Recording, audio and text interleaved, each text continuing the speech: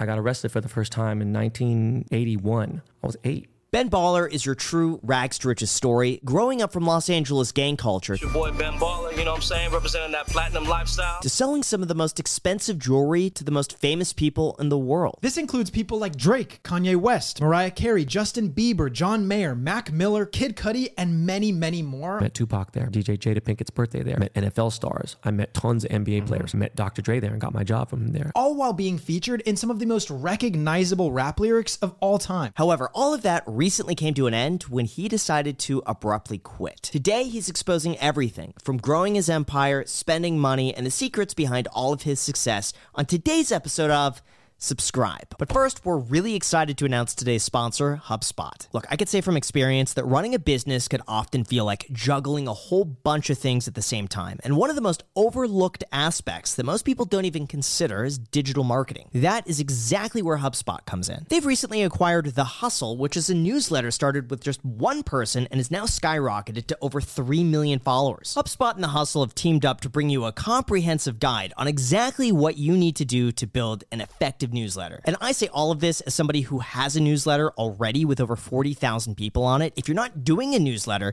you absolutely should consider it because it's so powerful. Graham, that sounds really expensive. Well, the good news is that this is completely free. And by signing up for the newsletter, you're not only gaining access to super valuable tips and tricks, but you're also becoming a part of The Hustle's thriving business community. It's a place where entrepreneurs like you can connect and watch other businesses flourish. Now you might be wondering, are newsletters even relevant in this day and age? Well, when it comes to digital marketing, volume is key. And when done right, newsletters can drive thousands of visitors straight to your website. HubSpot provides the tools, expertise, and strategies you need to make your newsletter stand out. And again, I'll tell you from firsthand experience, having a newsletter is so important because the people you reach that sign up with a newsletter are the ones you really want to reach out to. So don't put this off. Don't just think, oh, I'll do it later. Take your business to the next level with HubSpot. So click the link in the description to check out your free newsletter building guide. Again, it's free. That's FREE. It's in Grant, like they get $0. It is free. It's They get it, $0. It's free. Thank you so much, HubSpot. And now back to the podcast. I am so excited to have you on because I got to say, dude, when it comes to jewelry, hip hop, I feel like you're a legend at this, man. Like immortalized in rap lyrics too, I feel like in a sense. Dude, I had like this marketing company from NBC that did this thing, and I was like, fuck, I didn't even know I was been mentioned like in 100 songs. I was like, wow. You've been mentioned in 100 songs? Yeah, there's actually a huge K-pop star right now. I was looking at the door, and there was like an address to make sure I was a and someone's name is Jay Park here or whatever. Jay Park is like the Diddy of Korea. He's, you know, and K-pop is obviously enormous, you know, BTS, all that stuff. He was in a K-pop group. He was huge. So he has like 3 record labels now and everything else. And his last album, he has a hit single. The name of the song is Ben Baller. So the hook is about it. Just, I was like, what? I feel kind of weird about that, bro. And then we shot the video at my store. It was just fucking weird. Just like, I always forget about like things like that, you know, but. Where'd you come up with the name Baller at the end? Where did that come from? It came from playing basketball because that was the term on the street. If you were a baller, it was like right before being a baller is like a dude on the streets who had money, who was hustling and getting bread, or you had bet. But really, baller was like in that late 80s. You were playing ball, like you actually had to play. You know, you had skills playing basketball. Really? Baller shorts, this and that, and it was just not, and it changed completely to a different thing, you know, which it all transitioned correctly. So that's interesting. Where did you get your start? You grew up in Los Angeles, right? I was born and raised. About probably we get real I was gonna say geometrical. We get real geometrical. As far, I would say about 4 or 5 miles from here. Yeah. I was born and raised in Koreatown.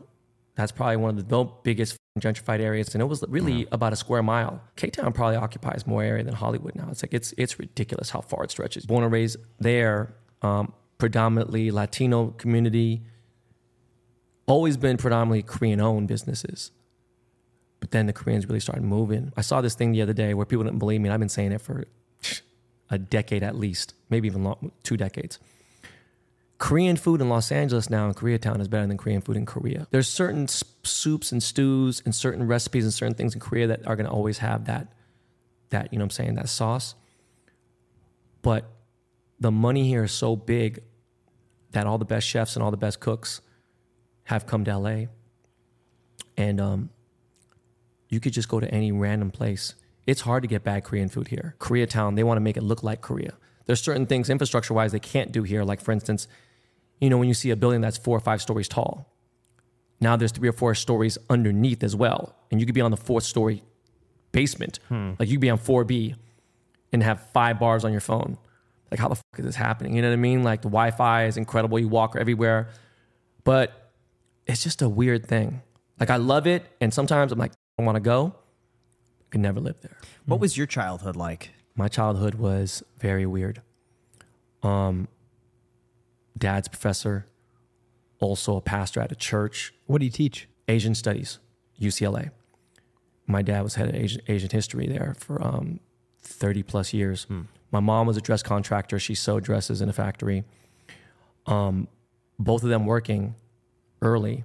Either one of them were able to take me to school.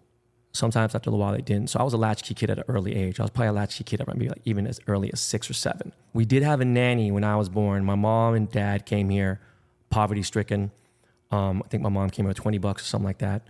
I had said $200 one time in an interview, and then my sister was like, what the fuck you mean she had $200? And I guess my brother had told me that my dad had went to jail for moving violation. Just couldn't afford to pay it. And like even to the point where I remember going to getting candy in the store. I'm 50. Snickers, Twix, whatever the fuck it was. I remember when Twix came out for the first time. I saw old time, you know. I remember seeing these candies and seeing like a Hershey's bar or something. And I remember it was 25 cents. I remember going when gas was like 19 cents, like that. I remember going and seeing like a soda was 30 cents, like a Coke. You start seeing different things. And so if my brother is 8 years older than me, can you imagine how cheap a piece of gum or something was then? And my brother ate a piece of gum because he'd never been in a store before. He was like tripping. And he didn't pay for it. He just ate a piece of gum. And my parents were having a panic attack because they couldn't afford to pay for that. It's crazy, right? And I've had this fascination with liquor stores since I was a kid. And one thing my wife and my mother-in-law noticed, like, took them maybe a couple of years.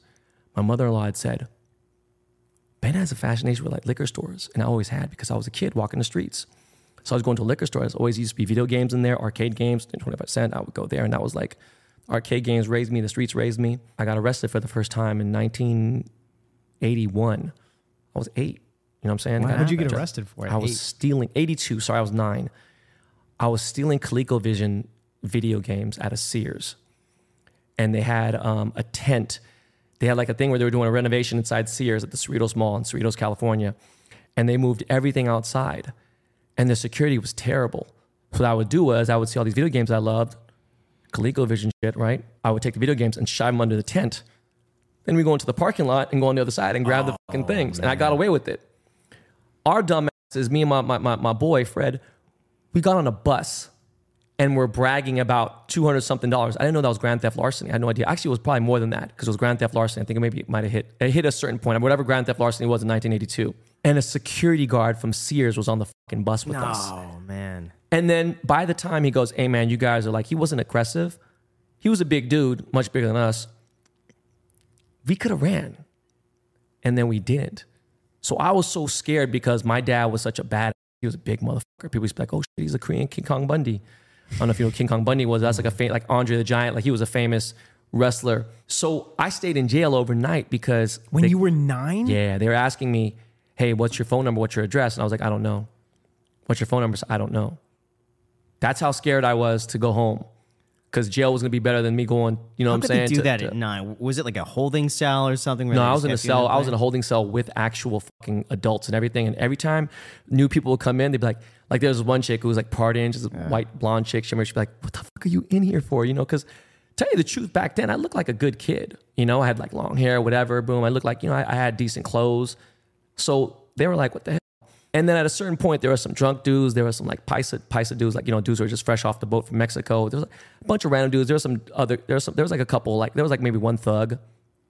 And I was cracking jokes. So I had the jail cell cracking. They're laughing and stuff. And I'm 9. The sheriff came in and he goes, fuck, it's so funny. And I was like, man, go fuck off. And I remember him grabbing the back of my head and slamming my face against the wall. And I was like, fuck you. Finally, my boy Fred kind of caved in. His mom found out. She came to pick us up. They called my parents. And my sister called the police station. Remember, this is different times. This is rotary phone, no call waiting. There's a thing called emergency breakthrough. If you guys aren't familiar with that, there was no call waiting. So if your phone's busy, they will call the operator and they'll do emergency breakthrough to your phone. Like, this is emergency breakthrough. Someone needs to talk to you. Because remember, I always think about now, like, what would you do? Like, you're trying to reach somebody. Yeah. You just didn't. You missed out or whatever. Like, if you know, you'd be like, oh, shit, there was someone there. They took off. What were you going to do? Go call their cell phone? There wasn't cell phones. I mean, there was, but it's like, there was, like, I think maybe like in the early 80s, mid 80s, but like, it was like $19 a minute. Wait, hold that thought for a moment, Ben, because we just teleported all the way back to our studio to talk about something that's extremely important, and that would be data privacy. So we live in a digital era, which obviously is great for making money, but not so good when it comes to your personal information. Now, I didn't tell you this, Graham, and it's a crazy coincidence, but just last week, one of my housemates, Kevin, had his identity stolen. And the thief has been trying to use Kevin's identity to buy TVs, and I kid you not, is destroying Kevin's credit score. Don't end up like Kevin. Eliminate this risk entirely and use today's sponsor, Delete Me. Delete Me helps you protect your personal data and keep it private. They specialize in removing your personal information from data broker websites so that you could have more peace of mind knowing that your sensitive financial details aren't floating around over the internet. Delete Me even has a team of privacy experts who take care of everything for you, so all you have to do is sign up. So go to joindeleteme.com/ICH20 or use promo code ICH20 to get 20% off all consumer plans. Again, that's code ICH20 at joindeleteme.com. Protect yourself. Stay private and safeguard your financial well-being with Delete Me today. And now with that said, let's get back to the podcast. What was it about the streets that you gravitated towards? What was I going to do? There was really nothing else for me to do. So play basketball and do that, right? Your parents were cool with that? Because they weren't. The They were super stereotypical strict. thing of like a professor would be he'd probably be pretty buttoned up, wanting his kid to go down maybe the right path, not like hanging out with. So I was the youngest of three. My brother and sister both went to boarding schools. My brother went to school with the Kennedys. My brother went to school with the most elite of elite. There's no school in Beverly Hills or even Stuyvesant like in New York, or I'm just trying to think of any high-end level school. It doesn't get, I mean, it's up, it gets to the point where it's like even Harvard and Yale and those Ivy League schools, they're still in Ivy League. There's so few schools in a high school system that have a history of Andover or Exeter, of Phillips Academy, you know what I mean? And my brother was there. He was a brilliant, he was a genius. Like beyond genius. Yeah. Almost to the point where I didn't understand what the spectrum was until I started having kids. And you start realizing what like Asperger's is or certain things. And even like finding out Elon had it. I almost feel like my brother and Elon are a lot alike. And my sister was also very brilliant. So they're in boarding school. So I was at home just f***ing up. And I think that I was smart enough to get good grades, but my homework wasn't very good. So back in the day, you would get graded on tests, your grades, but you also got graded on conduct. So I could have an A in a class, end up getting a C or a D because my conduct was so bad. Like I would be in school, and I remember, the teacher would call the principal, like pick up the phone. Again, phone with the wire. Mm-hmm. And I would be like, fuck this. And I'd go get scissors from Arts and Crafts and cut the phone lines. Hello? Because I knew I was going to get in trouble. Like I would do silly shit. Like I just did. I caused a lot of trouble. How did you not just get continuously suspended? Well, my parents got divorced when I was 10. Okay. And I think that right there was the end of everything. And I think I was really happy as a kid generally. Yeah. We ate dinner every night with my family. We were, it was a very big thing. We had to have dinner. We had to go to church. We had to do certain things. It was a weird thing. Then for like a little bit, my mom ghosted. I don't think my mom ghosted because she didn't want, my mom was getting her ass whooped every day. Like my dad was whooping her, but she was the breadwinner. My dad made, I think at one point, he was making maybe up to $30,000 a year as a professor, and that ain't shit.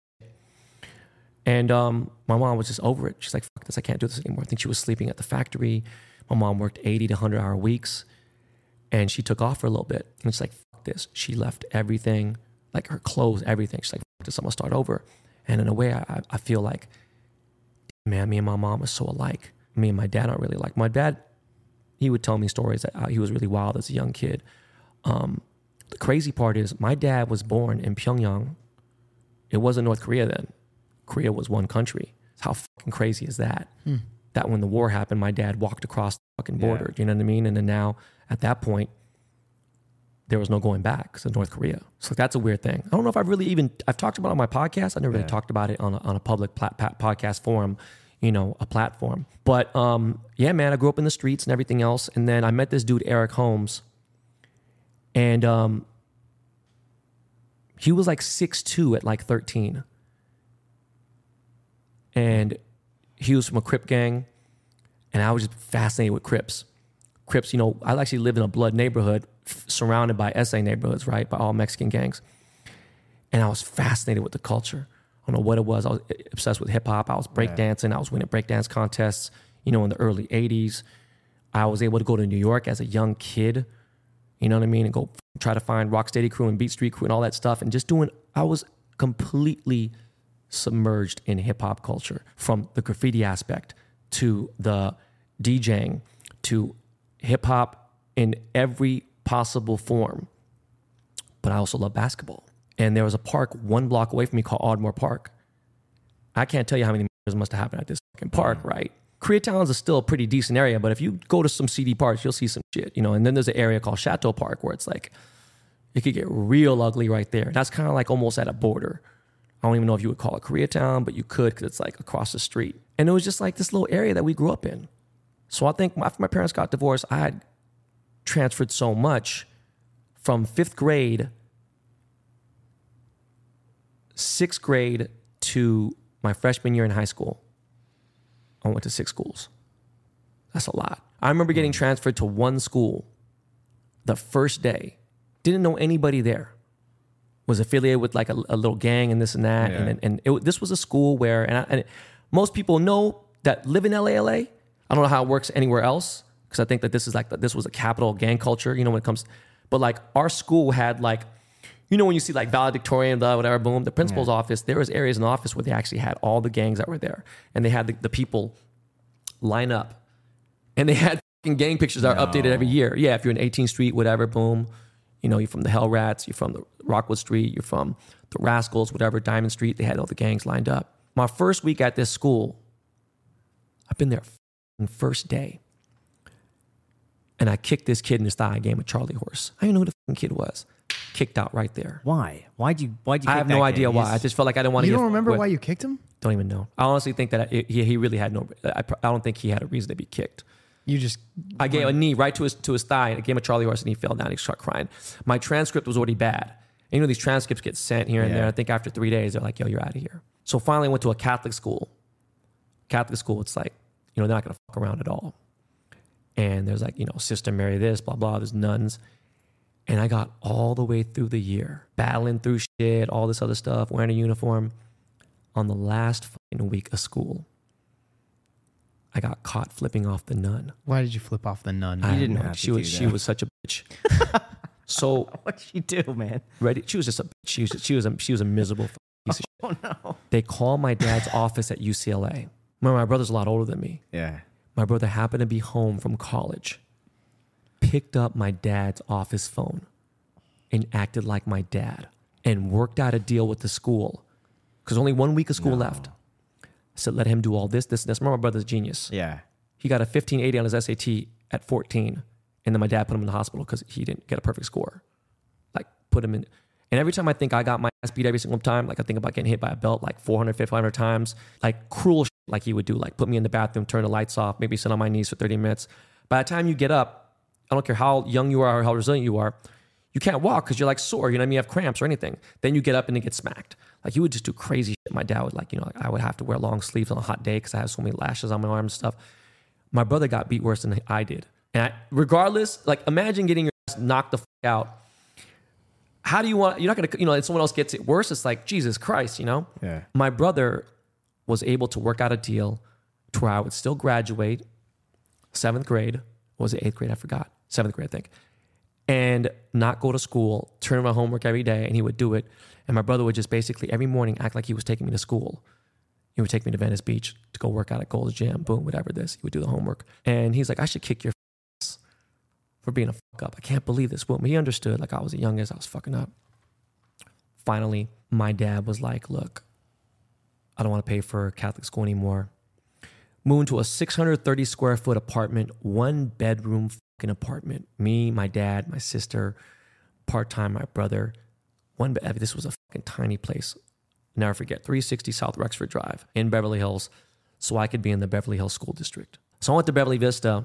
At that school, there was a kid, a Russian kid, that was a troublemaker.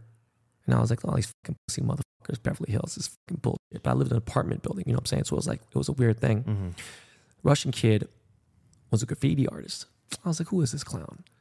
Now, mind you, most graffiti artists, you'd be 16, 17, 18 or something. Like, there aren't going to be many graffiti artists that are 13 or 14. But I ran with the older crowd always. So I was the guys who were driving, you know what I'm saying? When I was getting kicked out of all the schools and gangbanging and stuff, I was hanging out with one of the most notorious graffiti crews in the world. This dude ended up actually joining a rival group because he's from the West Side. I'm all the way, you know, anywhere from Boyle Heights to downtown LA to like Koreatown. And he used to write Rescue. And he was Russian. And I thought he was like, whatever. Anyways, fast forward, this dude ended up being in a massive hip hop group called House of Pain, DJ Lethal. Then after that, he was even in a bigger rock band called Limp Bizkit. Yeah. So, you know, like me and Lethal always been cool. And it was like a weird thing. And we've always been cool. And like, I connected with him there. Then when, you know, I finished there, I actually liked that school. There was hot chicks. I was like, damn, these chicks, there was like, girls were just beautiful. People were rich. Even if you weren't, you were still privileged. Rodeo Drive, whatever. And I'm like, wow, this is kind of all right. It was cool. I went to school with Ray Manzarek's son, Pablo. Ray Manzarek was one of the members of The Doors, one of the most famous rock bands ever. Yeah. So it was like a really cool thing. I didn't care we were poor and that we lived in this little small place. So now I go to Beverly Hills High.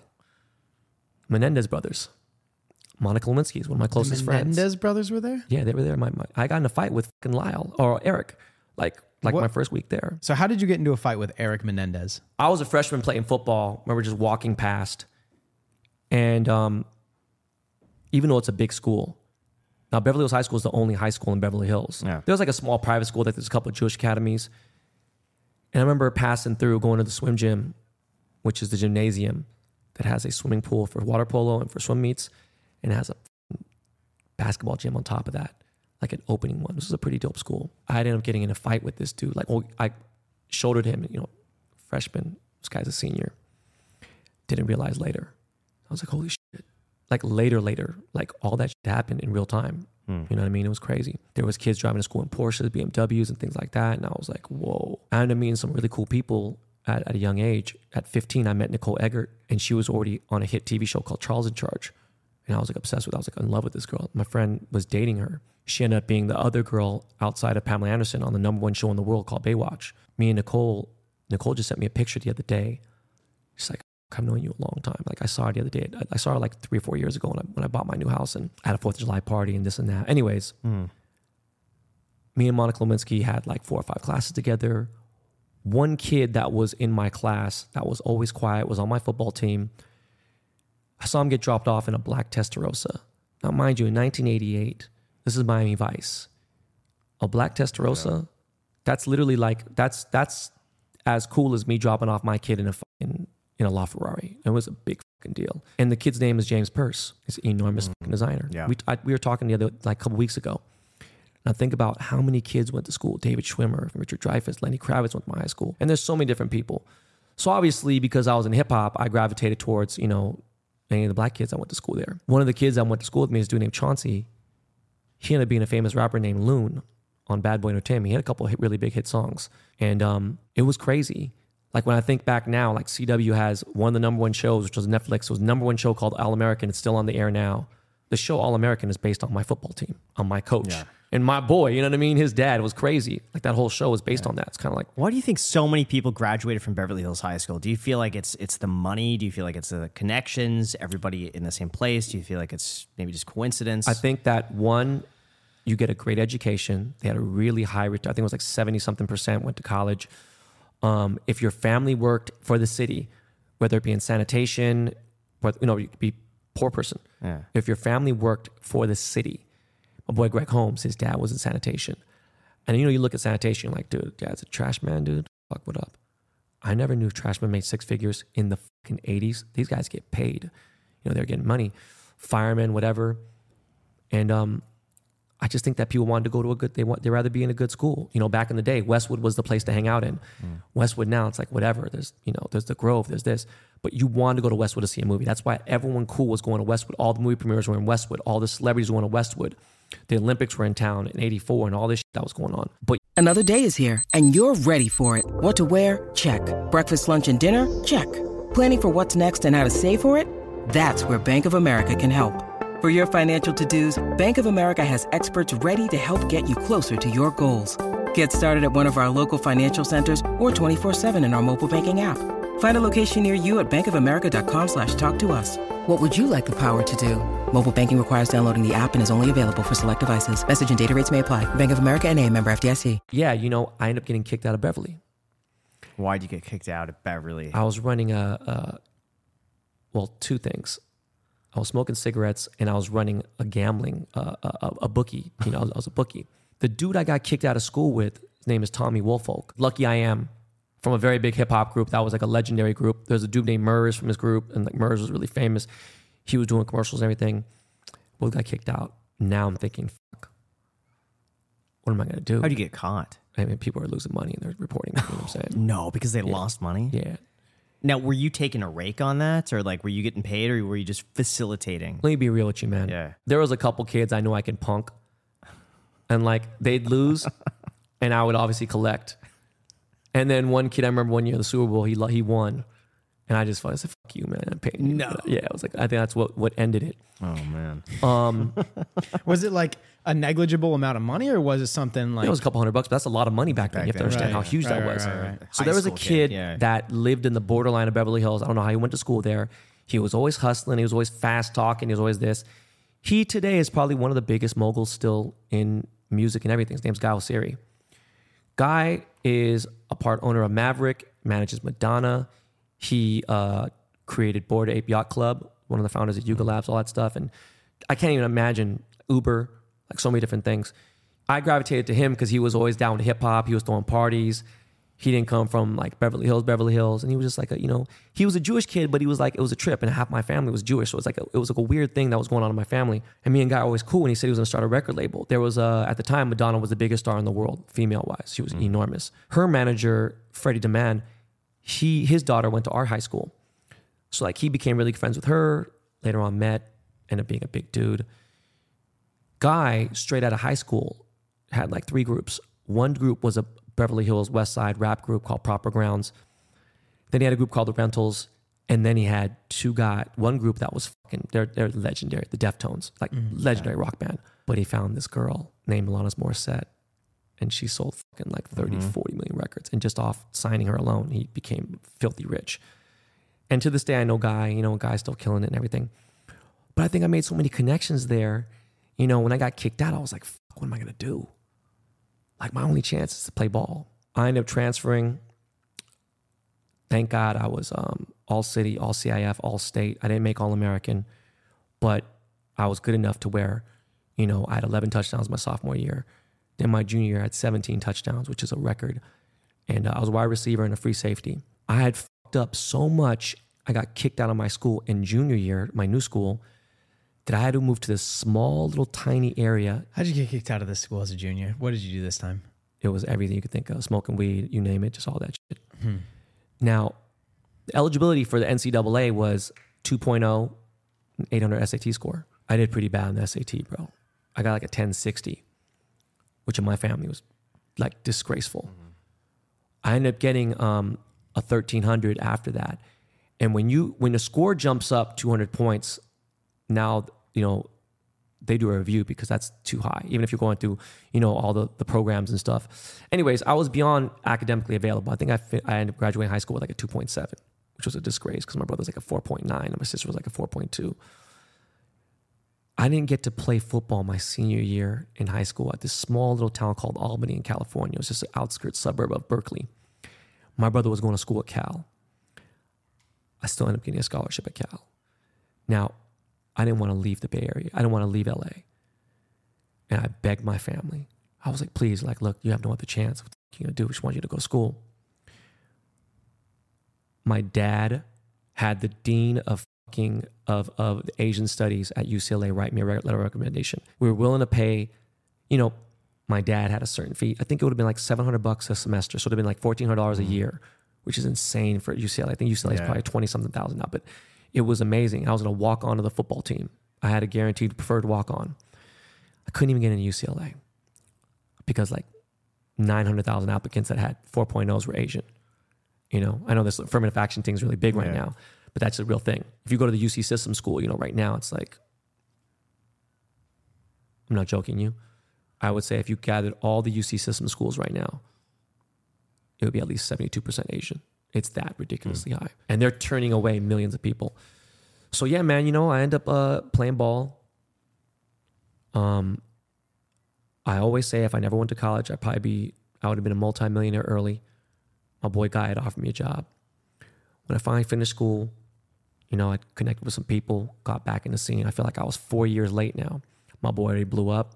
He's got a couple bands. Alanis Morissette's about to come out. He's getting things going. And I hit him up and he's like, hey, what's up, dude? How you doing, bro? Hey, I got to go, man. I'll talk to you later.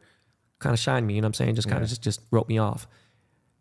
And I always kind of resented that. But at the same time, like, I probably would have did the same thing. Like, he was doing big things. I was, you know, trying to play ball. Thought about trying to go play pro in the overseas. Didn't even last 30 days. It was in Beijing. I was like, fuck this. I couldn't live here. You tried? You went? Yeah. And so why didn't you like Beijing, though? Oh, bro. Look, Beijing today, I'll never go back to. Imagine Beijing in 94. Like, I'm being serious. Like, it was like, you could eat breakfast there for like 8 cents. That's all I need to say. Like, I'm just trying to let you know, like, the soup and this. It just wasn't where I was. I was in Beijing last 5 years ago. And I said to myself, I'll never come back here ever again. I remember being stuck in traffic for 3.5 hours to go 32 miles. Yikes. And then I asked them to get me a helicopter. I was like, I can't be in this, dude. I can't be in this Sprinter. You got to get me a helicopter. I don't give a how much it costs. I was able to get to my destination in 22 minutes. Everyone else that was stuck there, and I won't name their names because it's fucked up, and some of these guys own famous clothing brands. You're not ready for this. Where are you from? Ventura. Where are you from? Here. LA. Okay. So think about it. Say you exit Highland.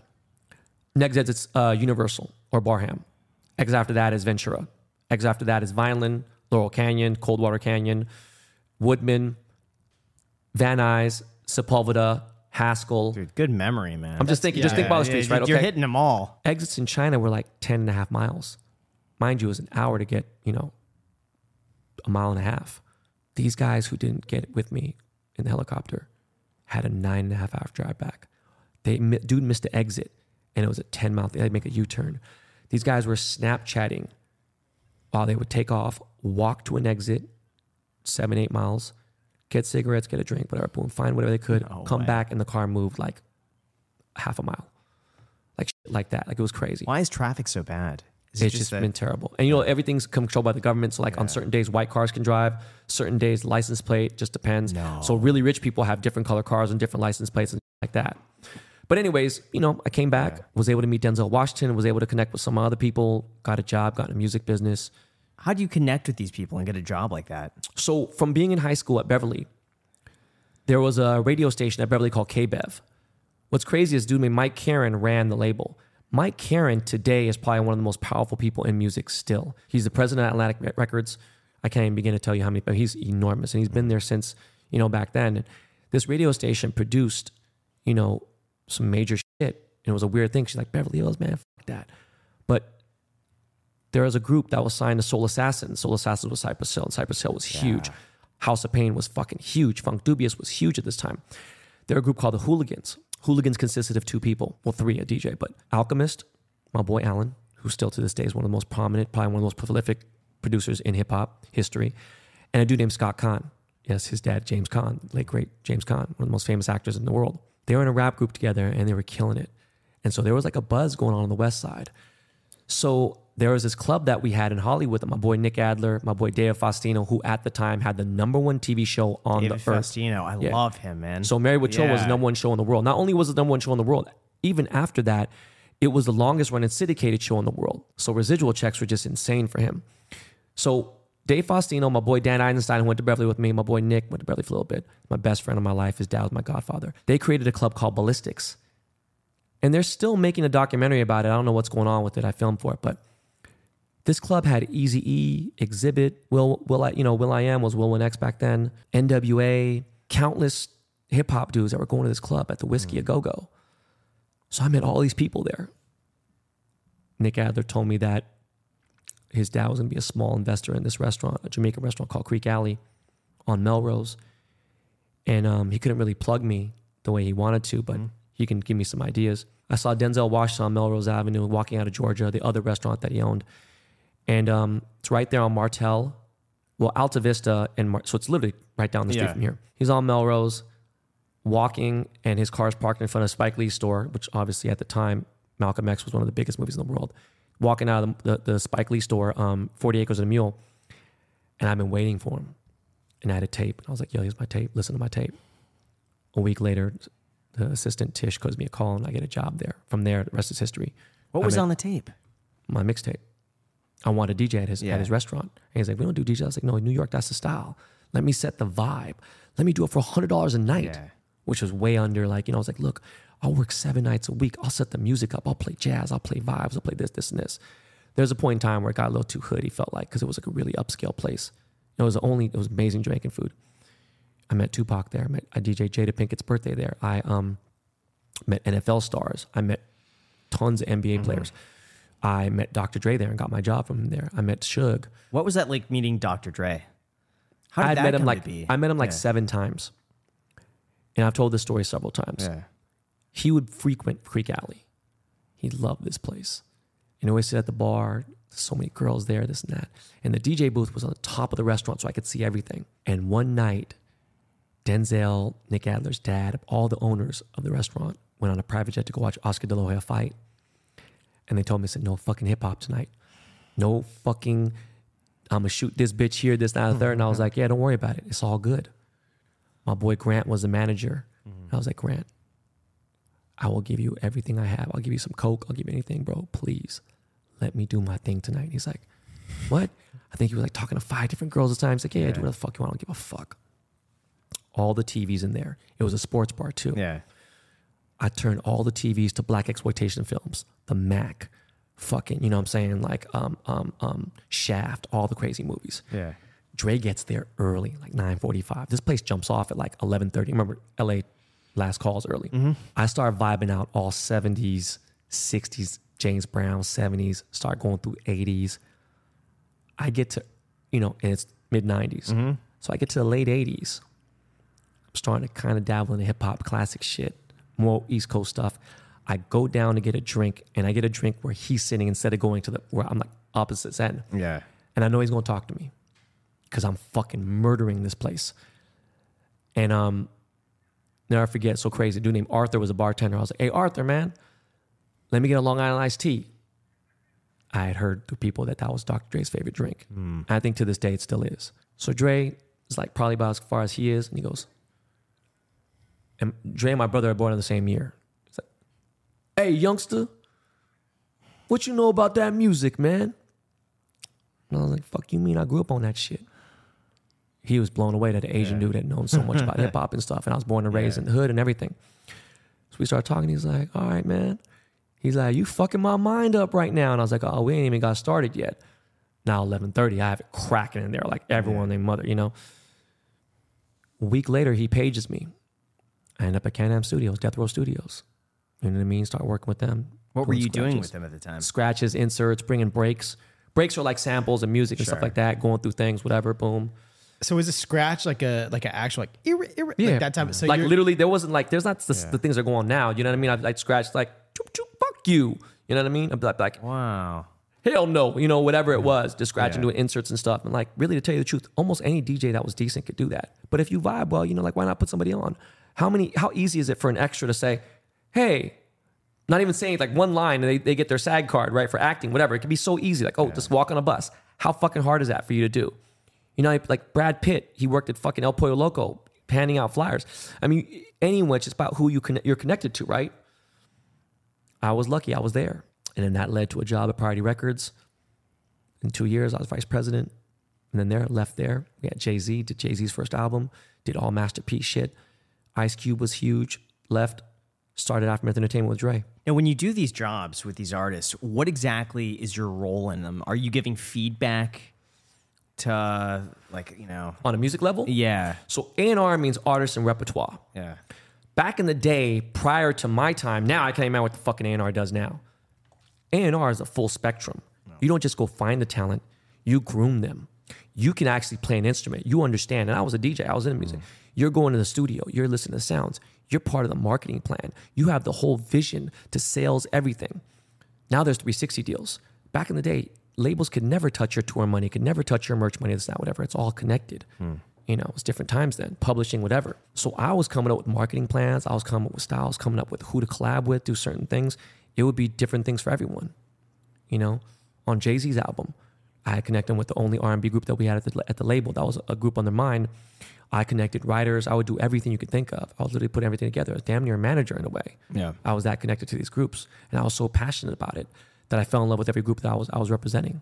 How was the money on something like that? For me to make six figures in the early 90s at, you know, fucking 24 years old, like that's insane. You know what I'm saying? 23, I was the youngest vice president of the company. Like, that was crazy.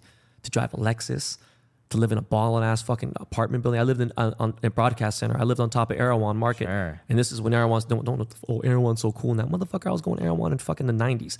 Tupac lived in my building. How much fucking cooler is that? Yeah. Russell Simmons, Tupac, Bone, one of the Bone Thugs, dude lived in my building. Sally Richardson was a really famous black actress back then. I had a lit-ass life. The only thing was I was living way beyond my means.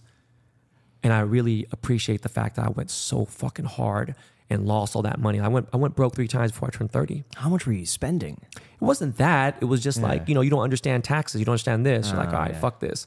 You know, all right, I'm going to claim 3. I had no kids. Yeah. Like, oh, I'm going to take 3 or 4 deductions. No. You know, boom, whatever. So Just doing stupid shit. Were you ever audited then? Yeah, of course.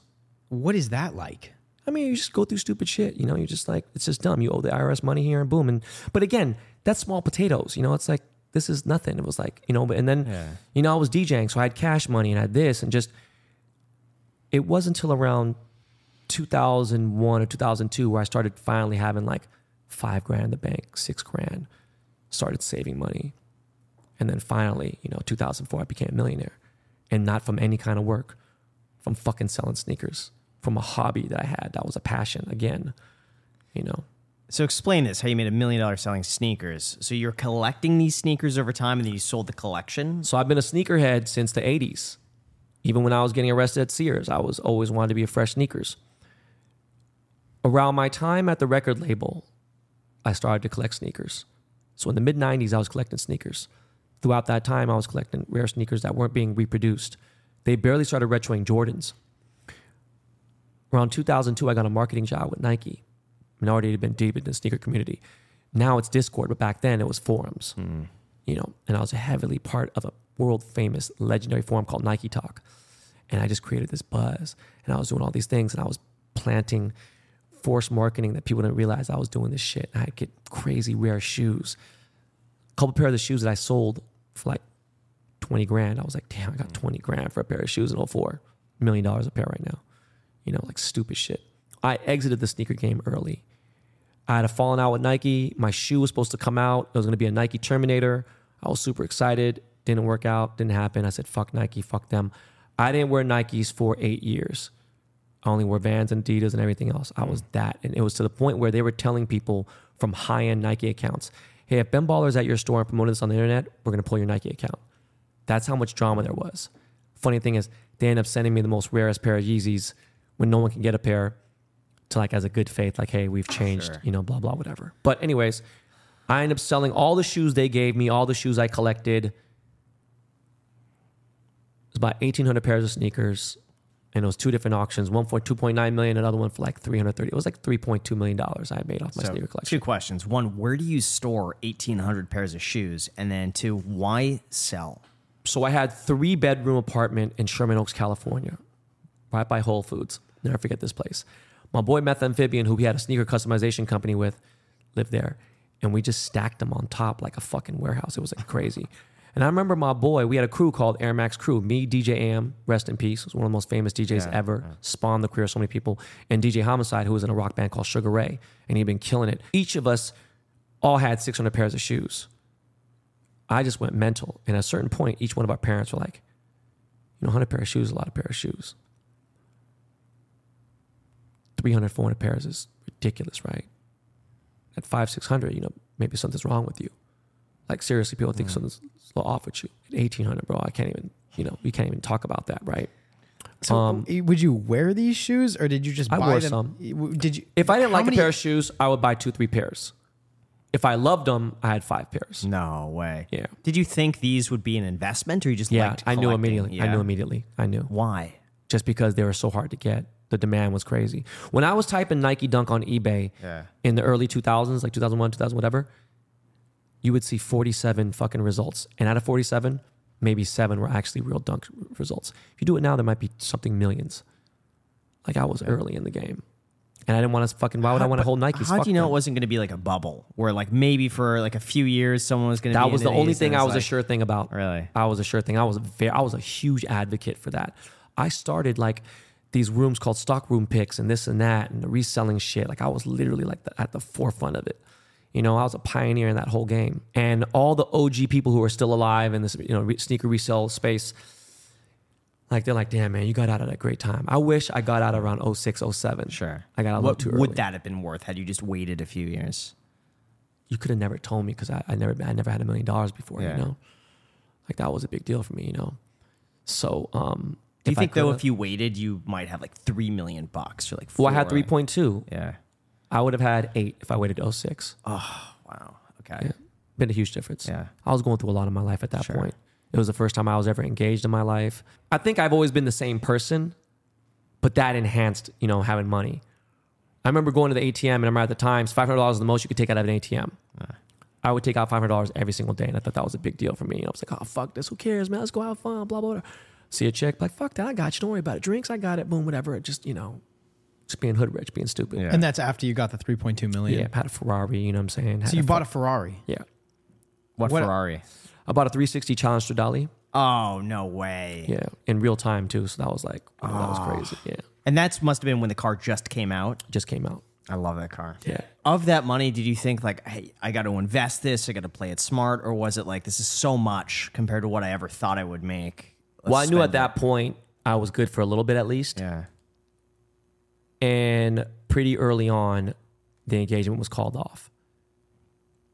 I got caught cheating, and she didn't even catch me, if that makes any sense. She was so tied into me, and she was in fucking Germany. She's a supermodel, and she'd call me like at midnight or like 11 p.m. when she'd waken up for a shoot. And one night I didn't pick up the phone, and she just knew. And we were that aligned, and I think she just knew I was out with Little John at a party, whatever. Boom, ended up going to Vegas, and she felt the vibe off. And I think she was also going through some shit. Mm-hmm. In a way, it was a great fucking thing that happened. I don't think I was ready to get married then anyway. So at that point, I traveled the world, and that's when I knew that like seeing the world and become more worldly. That's when I knew that I didn't need a lot of money to just really soak up a lot of game. And then came back, was like, all right, I need to figure something out because I can't do this forever. And that's when I transitioned and pivoted into jewelry. I got a question about the cheating, if you're cool to answer about it. Yeah, go ahead. So how did you rationalize getting with somebody else when you had a fiance at the time? Did you think, oh, I could just not get away, or I could get you know away what? with It was funny. I'll tell you this right now. I never really worried about cheating because I never really stayed with the girl long enough. You know, that was the longest relationship I've been to my entire life. How long were you with her? 2.5 years, maybe. Mm-hmm. That was a long time for me. And she was so beautiful, and I think everything else was so right that I was so in love with her mentally and everything else. I think her being away so much to Europe and all this other shit and gone, I just got horny. It was simple as that. And it didn't really mean anything. But did you think, oh, she's going to find out, it's going to cause complications, or did you just not? I had zero, didn't think twice about it. I was like, fuck this. This is going down. Why get engaged at that point though? Like, isn't it better just not get engaged? I thought I was ready. I thought this was a good thing. But then it just, impulses came up, and you just Yeah, it was just, again, look, if I think about who I was at 31 and who I am tonight now, that was 20 years ago. right, of course.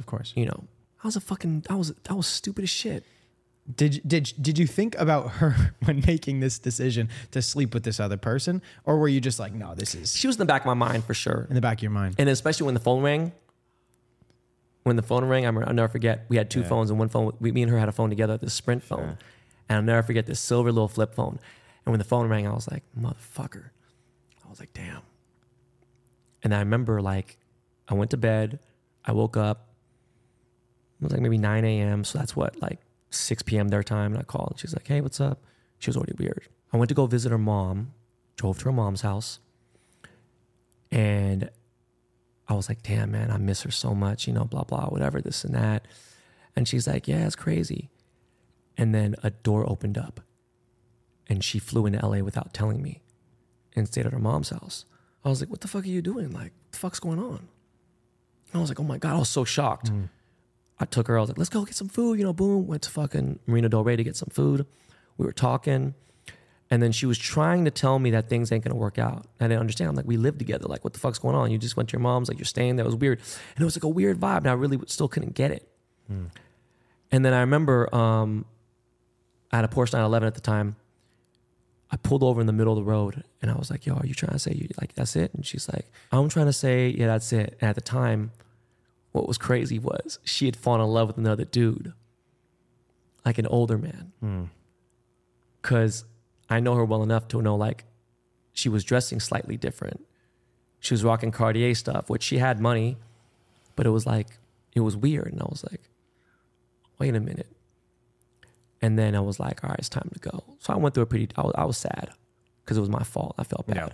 And the fucked up part about it is I never admitted that something was wrong. I just, you know what I'm saying? She never knew. Yeah. Funny part about it was when me and my wife first started dating 13, 14 years ago, I ran into her and I felt obligated to say something. And then it was awkward. I was having dinner with my brother, my sister, my dad, my wife, and I think the two boys were alive. That was it. She was in the same Korean restaurant with 3 friends of mine. My boy Jerry Lorenzo, who owns Fear of God. It was a really small circle, you know, whatever. Another guy I knew, and then her husband and her kids. It was just like a really weird thing. She walks over, gives my dad a big hug, gives my sister a big hug, gives my brother a hug, da-da-da-da-da. And my family's like, why would they have a problem with her? Because it was me being super right. My wife had kind of known. My wife was real weird about it. So it was like a weird thing. So I was like, fuck it. It is what it is. Sure. Yeah. So did you admit later and say, hey, I screwed up? I did. I told her like, and I told her like, I was like, hey, listen, I just want you to know. Do you remember that night you called me? And she's like, yeah. I was fucking some stupid ass bitch in Vegas. And she was like, I knew you was doing something off.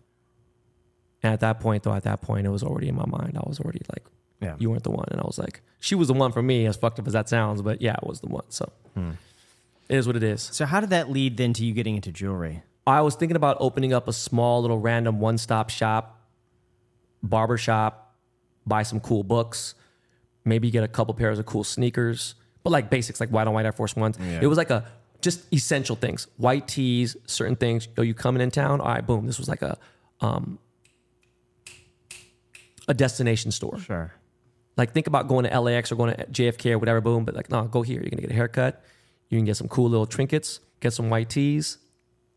And Ben Baller owns it with, you know, people. So I thought about that. Thought I'd be a few other things. And I was like, nah, that ain't going to work. I had an exotic car, like really unorthodox exotic car rental thing that I was doing. And then my cousin hit me up and I asked him, I said, what kind of money is Joy making? At the time he had a Corvette.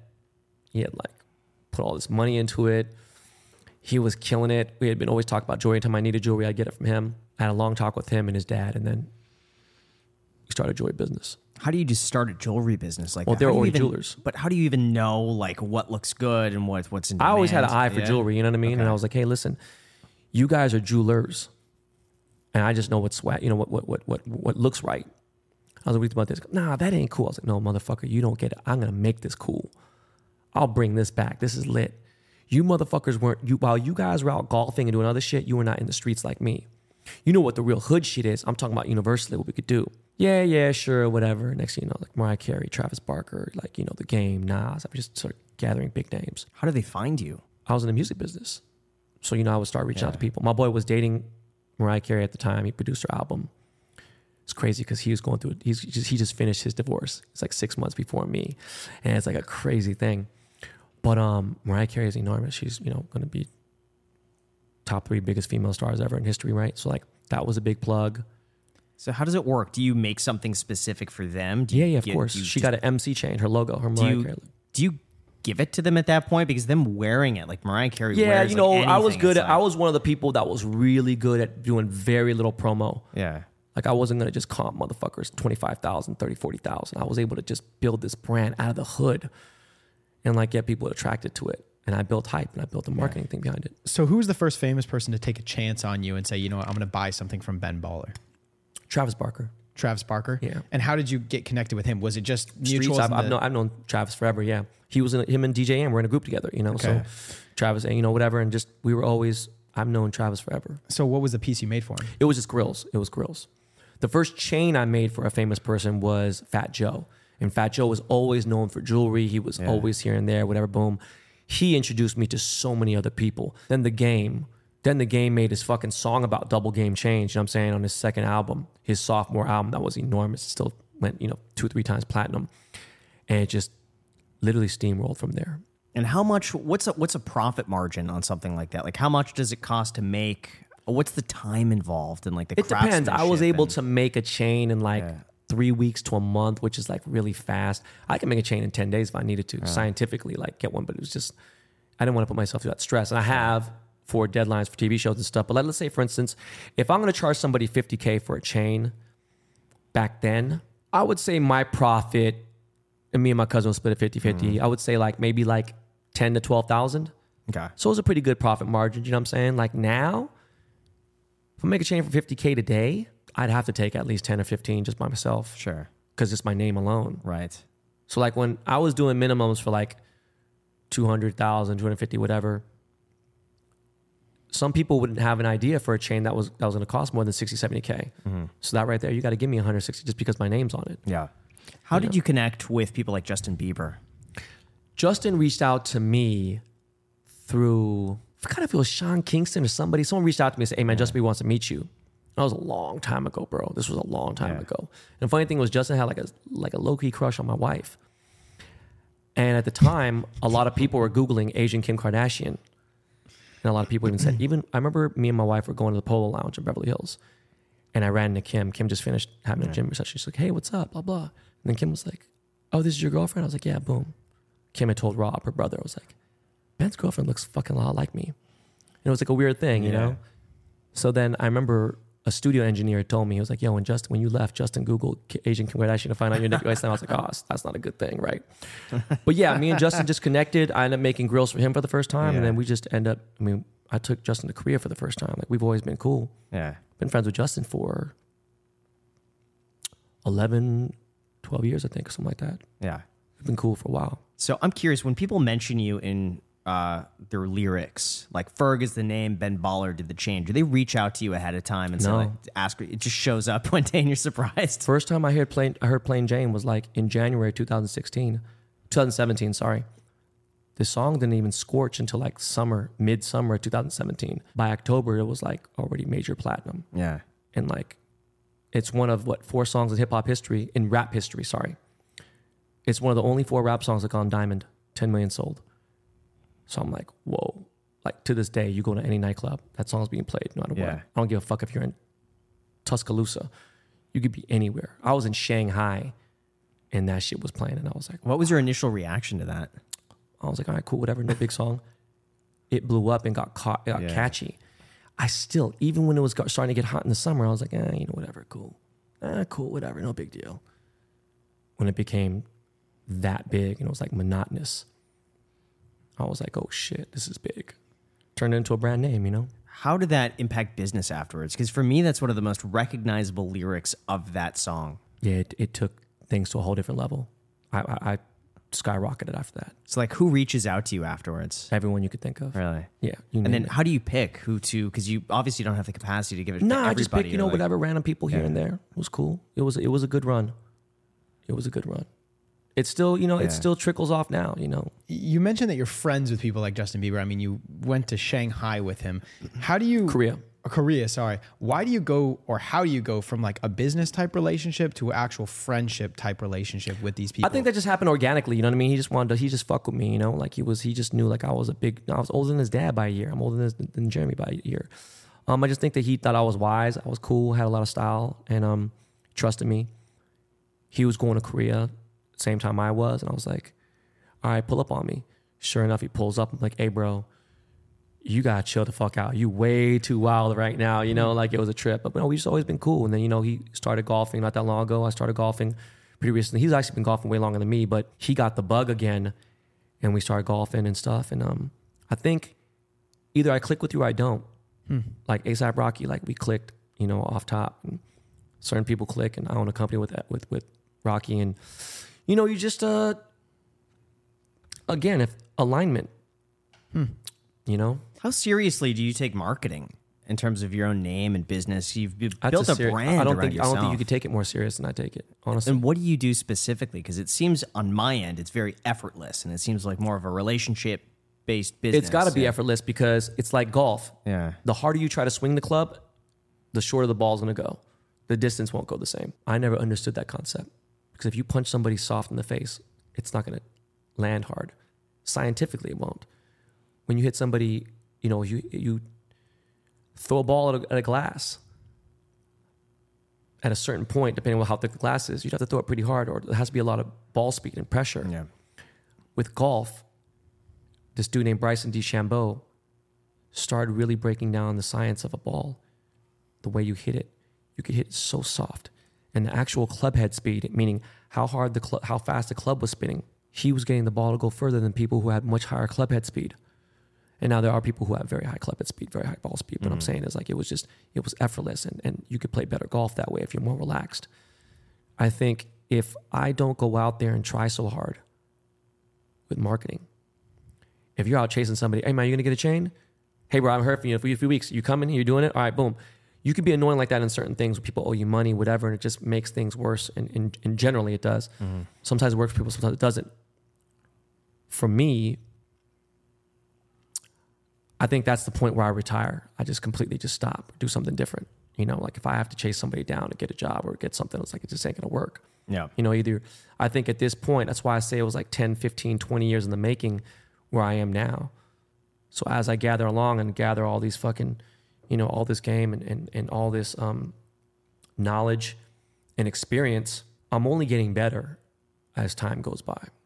I'm not getting worse. You know what I mean? Yeah. I'm not getting, my memory's a little off here and there, but Sure. you know, it would benefit you to you know what I'm saying, fuck with me Sure. on a marketing thing. Sure. Yeah. Can you say what the nicest piece of jewelry is that you've commissioned? You know, that's always a hard thing to say, but I think that Kid Cudi has to have he holds the top dog reign. Like I just think the Murakami collaboration and the Cause collaboration, that these are official, actual artist pieces that are museum pieces. You can't beat that. You know, these would be forever. These would be forever. How much is something like that worth? I mean, I think his Cause piece is probably up in the couple million now. It's, you know, it's, How do you source diamonds? That's easy. I mean, that's like easy. Millions of dollars? Yeah, that's easy. Now, is it because of the cut and clarity, or is it because there's so many of them? It's a combination of the cut and clarity and all that. I think the actual piece itself, it was melted down in a pawn shop. You know, it'd be like maybe $500-600K. Sure. But the fact it's one of the most famous street artists, you know, and well-known artists, period. You know, Cause has paintings that are up there in the millions already, you know, so it's like his fan base, that and everything else. Now this is a commission 101 piece. There's actually in his book, you know, he has an artist proof of it. You know, Takashi Murakami, same thing. You know, these things are being shown in museums. Like this is a different level of what we're doing here. So that right there is Yeah. a big deal. Now, I heard you say recently, I think a year ago, that you said that you're doing fewer pieces now, but you're making more money overall than doing, you know, like what you were doing like 5-6 years ago. Well, I'm not doing jewelry and I haven't done jewelry in a year or so. So I'm just not doing jewelry at all. I've pivoted into golf full time, you know what I mean, and podcasting. So, I mean, if there's a favor for somebody and they want me to make a ring for them, Sure. I do it. If Murakami or Cause want me to come out of retirement and make something for them, I do it. But I'm not doing jewelry anymore. Now, So why did you decide to get out of jewelry and do golf? I had no passion in it anymore. What happened? Is it just I think I just lost. Another thing too is, I'll be honest with you, Instagram ruined it for me. Social media ruined it for me. I think seeing all the thirsty jewelers out there just want to become famous from it. I'd rather be well known for the pieces, the quality, than being known for celebrities or whatever else. You know, I could have made fucking XYZ for literally XYZ. If they're fresh, they're fresh. They don't got to be tied to a fucking celebrity's name. You know, when I had my reality show, they were like, this show's gonna be celebrity driven. And I'm like, it should be fucking character driven. And I'm the celebrity because I'm funnier than all these motherfuckers, right? But that's cool. Let's just keep it rocking. When it finally came time to, you know, to be on my time and my clock, and I just felt like seeing where the jewelry world was going, I was like, this shit ain't for me. What direction was it going? Just you say it's mostly It's just driven by, saturated like, with clout bullshit. and- It's just it's all clout, Yeah. all this other bullshit. It's all cap. It's all bullshit. It's just literally just lies, man. You know what I mean? It's just like, oh, this piece was amazing. Shut the fuck up, bro. No, it's not, man. You know what though? Great. I'm not gonna hate on you. Go do your thing. I just didn't want to be a part of it anymore. Sure. I'm curious, how difficult was it for you to walk away from, I guess, the notoriety, the money, and the fame that came along with making such high-end custom jewelry and deciding that, you know, I'm tired of it? Was that a difficult decision for you, or were you at a point financially where it's like, hey, it just doesn't make sense anymore? No, I think to be honest with you, Yeah. let me get brutally honest. Yeah. I think it actually hurt my marriage. Really? And it created what's going on now with my life with the what's the fucking word? You see it when you get through a divorce. I forgot, dissimulation or whatever, or Dissolution. Yeah. It had a decent part to do with the dissolution of my marriage, right? So I think I truly fell out of love with it. You know. Now the thing is, I've never counted out and said I'll never do it again. That's not it at all. I could easily go back and come and be top dog and whatever. If there's an opportunity for me to do something that makes sense, I got no problem coming back to it. But how much I fell in love with golf was like, you can't compare. Like, it's ridiculous. Yeah, it's So insane. you found something else that you love more, and then it's like, well, between the two, I love Beyond. doing this. I'm going to do Beyond. this. And you Beyond. saw the way that the jewelry culture was going, and you didn't really. It was wanna been going to associate. shit. It'd been going to shit. And where I see where golf is going, I was like, look, I could enter this place and change the entire landscape of golf. And the stigma behind this old, rich, white country club, you know, reputation, and open the game up. What is it about golf? Have you ever golfed before, I Graham? have, yeah. What'd you think? I'm not that athletic. And I got to say, that's after true. That's a 18 good holes of point. golf, you are exhausted. But I'd Yeah. start early. Like, you get There's there no, like 6 remember, a.m. there's no and, golf like, muscles. Yeah. So think about that. There's nothing natural about a golf swing. Yeah. So you're going to be sore regardless. Yeah. There's really no muscle memory either. I could do 9 holes. And that's then that's there- where you bow out. It's a little too I could much put, for listen, you. I've done 18. Right? Did you have It a is- cart or did you walk? I it? had a cart. You know, It gets I couldn't walk, man. it gets a lot to it now, Yeah. you know. But I think one of my marketing things with my golf merch and stuff is golf will always be there for you. I wish I did it when I was 12, 11, 10 with my kids, you know, how they're playing now. I wish I did it during the pandemic even. I found it so late in life. But the thing about golf is there's so many fucking parallels to actual real life. Getting in trouble in golf, getting out of trouble. You find out so much about yourself in a golf course when you're by yourself because there's no one else to save you. There's no one else that's going to help you. You know what I mean? You cheat golf, all right, you cheat in life. You cheat yourself. There's so many different ways of doing things. I don't like walking the course. I would say I've walked the course less than 10 times, mostly for a pro-am or a tournament, right? When you do walk a course, though, you get to think about your shots. You got to have a short-term memory in golf. You have a bad shot. If you think about that motherfucker, you're fucked. You know, got to keep it moving. And I think when I turned 50, I was like, all right, the front nine was pretty decent. It was all right. There were some rocky parts. There were some good parts in there. There were some double bogeys. There were some triple bogeys. There were some quadruple bogeys. I had an ace. I had some birdies. Had an eagle. All right, I'm on the back nine of my life now. So let's fucking go. Let's turn this up, you know? How do you find it? What do you mean? Golf. George Lopez had asked me to come to his tournament a couple times. I never really cared. And I was like, you know what? Fuck it. I'm going to come. TaylorMade reached out to me. I ended up having a deal with them later. And just, everything came together. And when I say came together, it's like, imagine like playing Lego or something. Everything's just like, that piece is right here. Okay. Everything just felt together. This might sound stupid, but when you're there by yourself, are you listening to music, or is No, it just man. like no phone, just like silence, just you and your thoughts? I getting to think a lot of times, there are times where I do play music here and there, Yeah. but I think I just think about my life. Yeah. And I go back and go about all the pain that's been happening. And I think about, I think for most of my life, I ran from the pain and ignored it. And now I'm all about, let me get the feels. Let me not sweep anything under the rug. All that shit ends up being bigger problems later, right? Like a cavity. Don't let that shit get into a root canal. Don't let that shit get into something more serious, right? And I just think that on the golf course, I'm just sitting there just really just marinating, going over things, going over life. Like, all right. But at the same time, You can't have any of that shit in your swing thoughts because you're going to fucking shank the ball, chunk it, thin it, whatever. You got to be out there and really just be disciplined and be pure.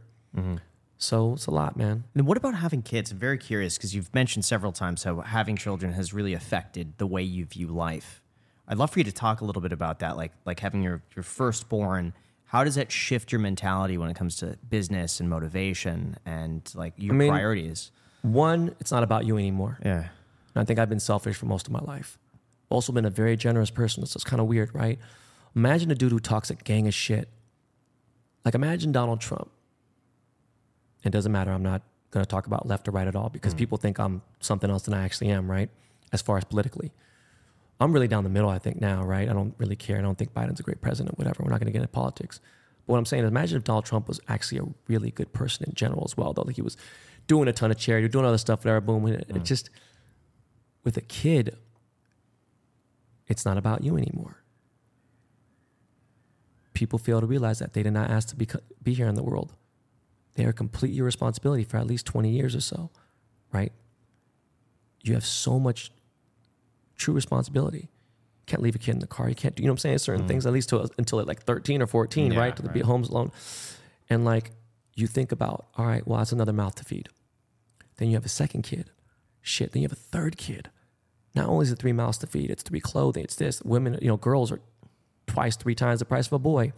Tuition, shit like that. If that doesn't light a fire under your ass, I don't know what will. Because now you've put, more rent, more mortgage, whatever the fuck it is, so it's a lot. Schooling is expensive in LA. Yeah. So how do you balance that? You just find like a good private school? Yeah, I mean, they've been in private school since they were born, so yeah. Okay. It sucks. It's I wish they could go to public school. Yeah. I wish I thought about being in Beverly Hills and being like, at least they go there. But I don't even know if I want to go to Beverly Hills. I don't know, man. Is there any part of you that's worried in the sense that you've become so successful that your children have to live up to that? Nah. I'd like them to. I tell you the truth, I just want my kids to be happy, man. I think about it. I don't want to put it out there like that, like it's a negative thing, but people in the family have been like, oh, your dad's rich. Like, no, we're not. I never think like, oh, I'm rich. Sure. I've never told anybody I'm rich as fuck. Yeah. Never said that before. I've done that before when I had like $10,000 in the bank. You know what I mean? I'm like, oh, I got money done. It wasn't where I was. Yeah. I'm like, nah, bro, we all right. We do cool. Well, it's $250,000 watch. I'm like, so what? It's for sale. You want it? Do you get what I mean? Like, I just wasn't there. And I think early on, I remember driving them to school, preschool, nursery school. They get dropped off in a Ferrari, Lamborghini or something. When they started going to school, even my wife was like, yo, why don't you just bring the McLaren? Go to take, fuck it. Like, these kids are flossing, their parents flossing Ferrari and stuff. Like, nah. They've never even picked up anything crazy at school. So I was just like, nah, that ain't, I don't want that. I don't want that. They already, right now, for the first time now, their kids are starting to realize that their dad's popular. Mm-hmm. We're on vacation in Hawaii and we've been up, they see people ask them all the time for pictures. Yeah. I don't protect I'm not super proud about their life. I just don't post my house and certain things where they go to school. But like, we're walking in downtown Waikiki Beach and we get stopped 40 times in an hour. They know their dad's like, I'm not Mr. Beast, but they know what time it is, So that's pretty cool. I mean, think about it, like Drake and Bieber and all these people since they were born have been giving them birthday shout outs and doing videos and coming up to their birthday parties. It's like, it's like they kind of know. Sure. Like randomly, like 2 months ago, my oldest son was like, Dad, listen, you know Justin Bieber? I was like, yeah, of course. What do you mean? He fucking came to your birthday. He does birthday videos for you, all that stuff. And so finally went to his Instagram page. It's like, this is you and Justin right here. He's like, oh shit. Kids are starting to really be like, oh wow, that's crazy. Yeah. Like my middle son's obsessed with Michael Jackson. I was like, Daddy made all his joy last year of his life. He's like, whoa, what was Neverland like? It's like, they're super sharp, man. So that's kind of cool. That's got to be kind of cool to be able to share that with them, though. Yeah, like for sure. I had Mr. Beast. Mr. Beast was going to do something with me for my sons. Yeah. They're obsessed with them as well. And that was I'm going to ask you, I'm going to be honest with you. Out of every favor I could think of from a celebrity, whether it be Drake singing at my wedding, whatever it is, that was probably the hardest thing to get. That was harder than anything I've ever done in my entire life. That was harder than anything. And I think about it now. Yeah. He's so big at this point that he could ask Apple to do something for him. That's how big he is. He's trying to do that right now with streaming platforms. His tweets no, I mean like he could literally have a Mr. Beast app. That guy, he's that powerful. I think it's like, so like, it's just crazy, Yeah. It's crazy now that the power that YouTubers have had. At this point, I wouldn't even consider Mr. Beast a YouTuber. No, he's just I mean, mainstream he's just a celebrity. conglomerate. Yeah. Yeah. And I'm not a huge fan of YouTube, but Yeah. my kids are. Have you found, though, that after having kids, maybe you've been safer in your own life and more conservative in terms of like your investments and what you spend and like Definitely career more choices? sure. I think. Yeah. I think not even even in the political term. If you really think about having kids, how do you not think conservatively?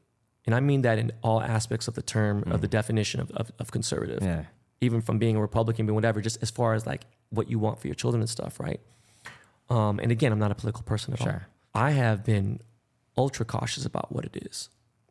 So, if someone sees me spending a bunch of money here, know that either someone paid for that or there was a lot saved to fuck off that one little thing here and there, I was one of those dudes in the pandemic was like, look, fuck this. I never want to see you outside again. We're going to spend all our money. I was like, what the fuck are you doing? But financially, last year was a bad year for me.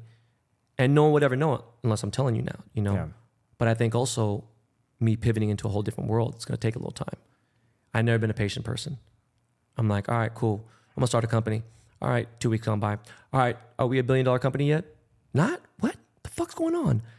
Like I understand it takes some time. And even what I'm doing with golf, what I've done in a year and some change, people don't do in 7 years. Yeah. So why was last year a bad year financially? Because I completely stopped making jewelry. The jewelry was the sole driver of your income? Yeah, because or at that point, bulk that was like, majority I'm of it? just saying, like, it's a lot of money. Even jobs based off my jewelry was getting me jewelry. You know what I'm saying? Like, whether it be a sponsor with a brand, they want to tie it to some jewelry thing, And I was like, let me just.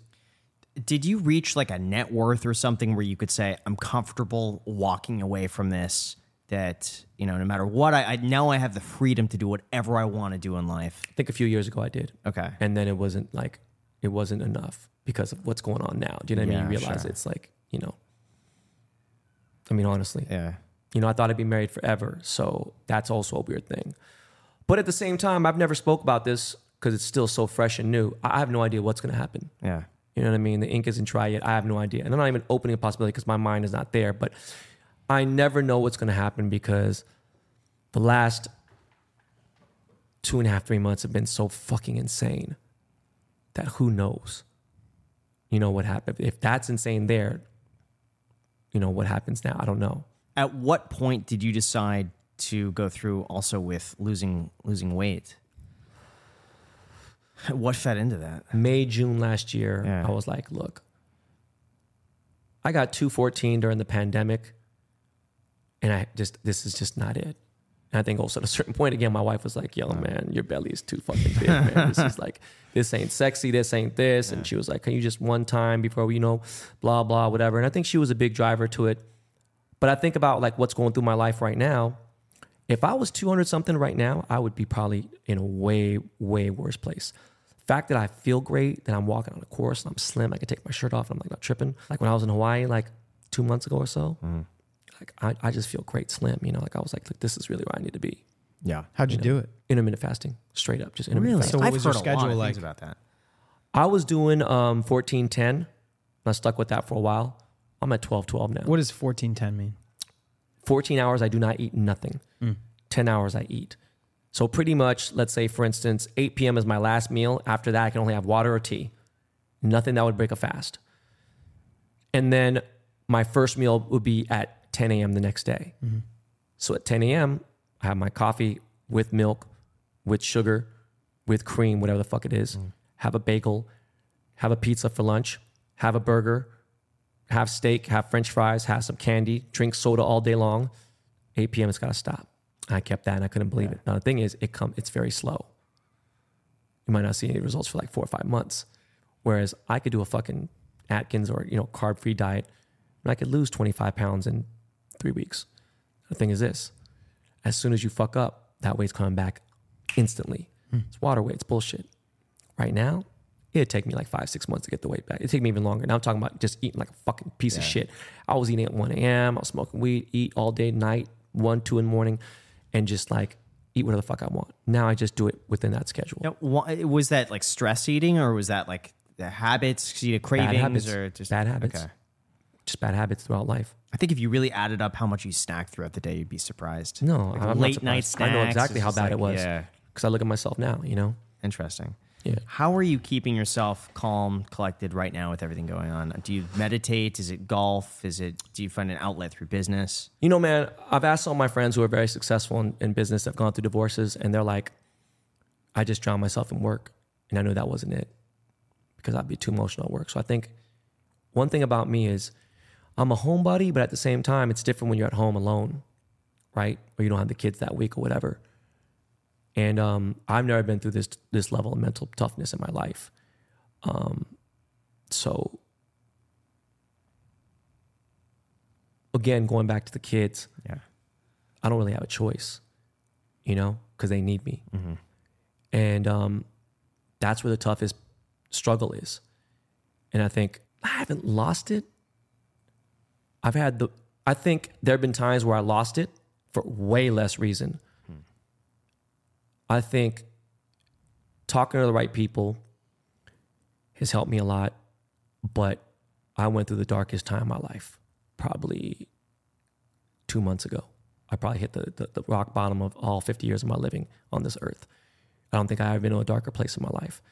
And then about a week ago, it kind of came back a little bit. And about 2 months ago, I was driving my kids to Dave & Buster's. And I looked over to all three of them and I said, I would die for you. Like what? I was like, I would literally take a bullet for you guys. And I understand. And, you know, like it's easy to say, but I like, you know, when you really mean it, like I would die for you guys. I would sacrifice my life for you. My middle son, Ryder, looked at me and he goes, I couldn't fucking believe this was coming out of an 8-year-old's mouth. He was like, but then Dad, who would guide us through life? And I'm like going through a parking lot and I stopped dead. And I pulled over. I was like, wow. Because he knew it couldn't be his grandfather. He knew it couldn't be his uncle. He knew it couldn't be anybody that his mom's friends with or anyone I'm friends with. He knew it couldn't even be his mom to teach him how to be a man. He meant it deeper than just saying like, you know, because he elaborated a little bit more. And I was like, fuck, man. That's crazy. He's like, you know, we know how hard you work. You know, we know you were gone a lot. I think early on for a long time, you know, my wife's been a stay-at-home mom for 10 plus years. So like, you know, of course they're with her so much. And I was gone a lot. There was 1 year I was gone 190 days out of the year I was gone. And then, you know, right when the pandemic finally opened up, I was starting to go again. I think that definitely fucked some things up. But right now, I have the strongest relationship with my children I've ever had in my entire life. Like, when I say strong, I'm talking like it's a different level. Yeah. You know, like they'll go psycho without me. You know what I'm saying? Like they're like heavy with me right now. So that right there is really the only way to keep calm. Because I think about that. Yeah. You know, They seem great, by the way. They're so polite. Oh my gosh. And they walked in. and they're in a bad. They're kind of acting bad today, man. But yeah, they're all right. I don't see it. Oh my gosh. I was so shy as a kid. They're coming up, like introducing themselves, like seem so confident. Yeah, that was funny. And it's a rare thing because my Yeah. oldest one has gone through so many health issues. You know, he just came out of his shell like in this past year. I mean, up to even 8 months ago where he didn't really speak at all. That's incredible. So you probably got to go. Yeah, I got to get the fuck Okay, out of here, cool. man. Hey, thank you so much. Thank We you, really man, dude. appreciate it. Appreciate it, man. This was an honor, man. Thank you, You man. have no idea. No, Thank it's all you good, so guys. much, man. Appreciate it, man. I told him it'd be 40 minutes. I Oh can fucking shit. lose Sorry. it. Sorry. Yeah. 2 hours.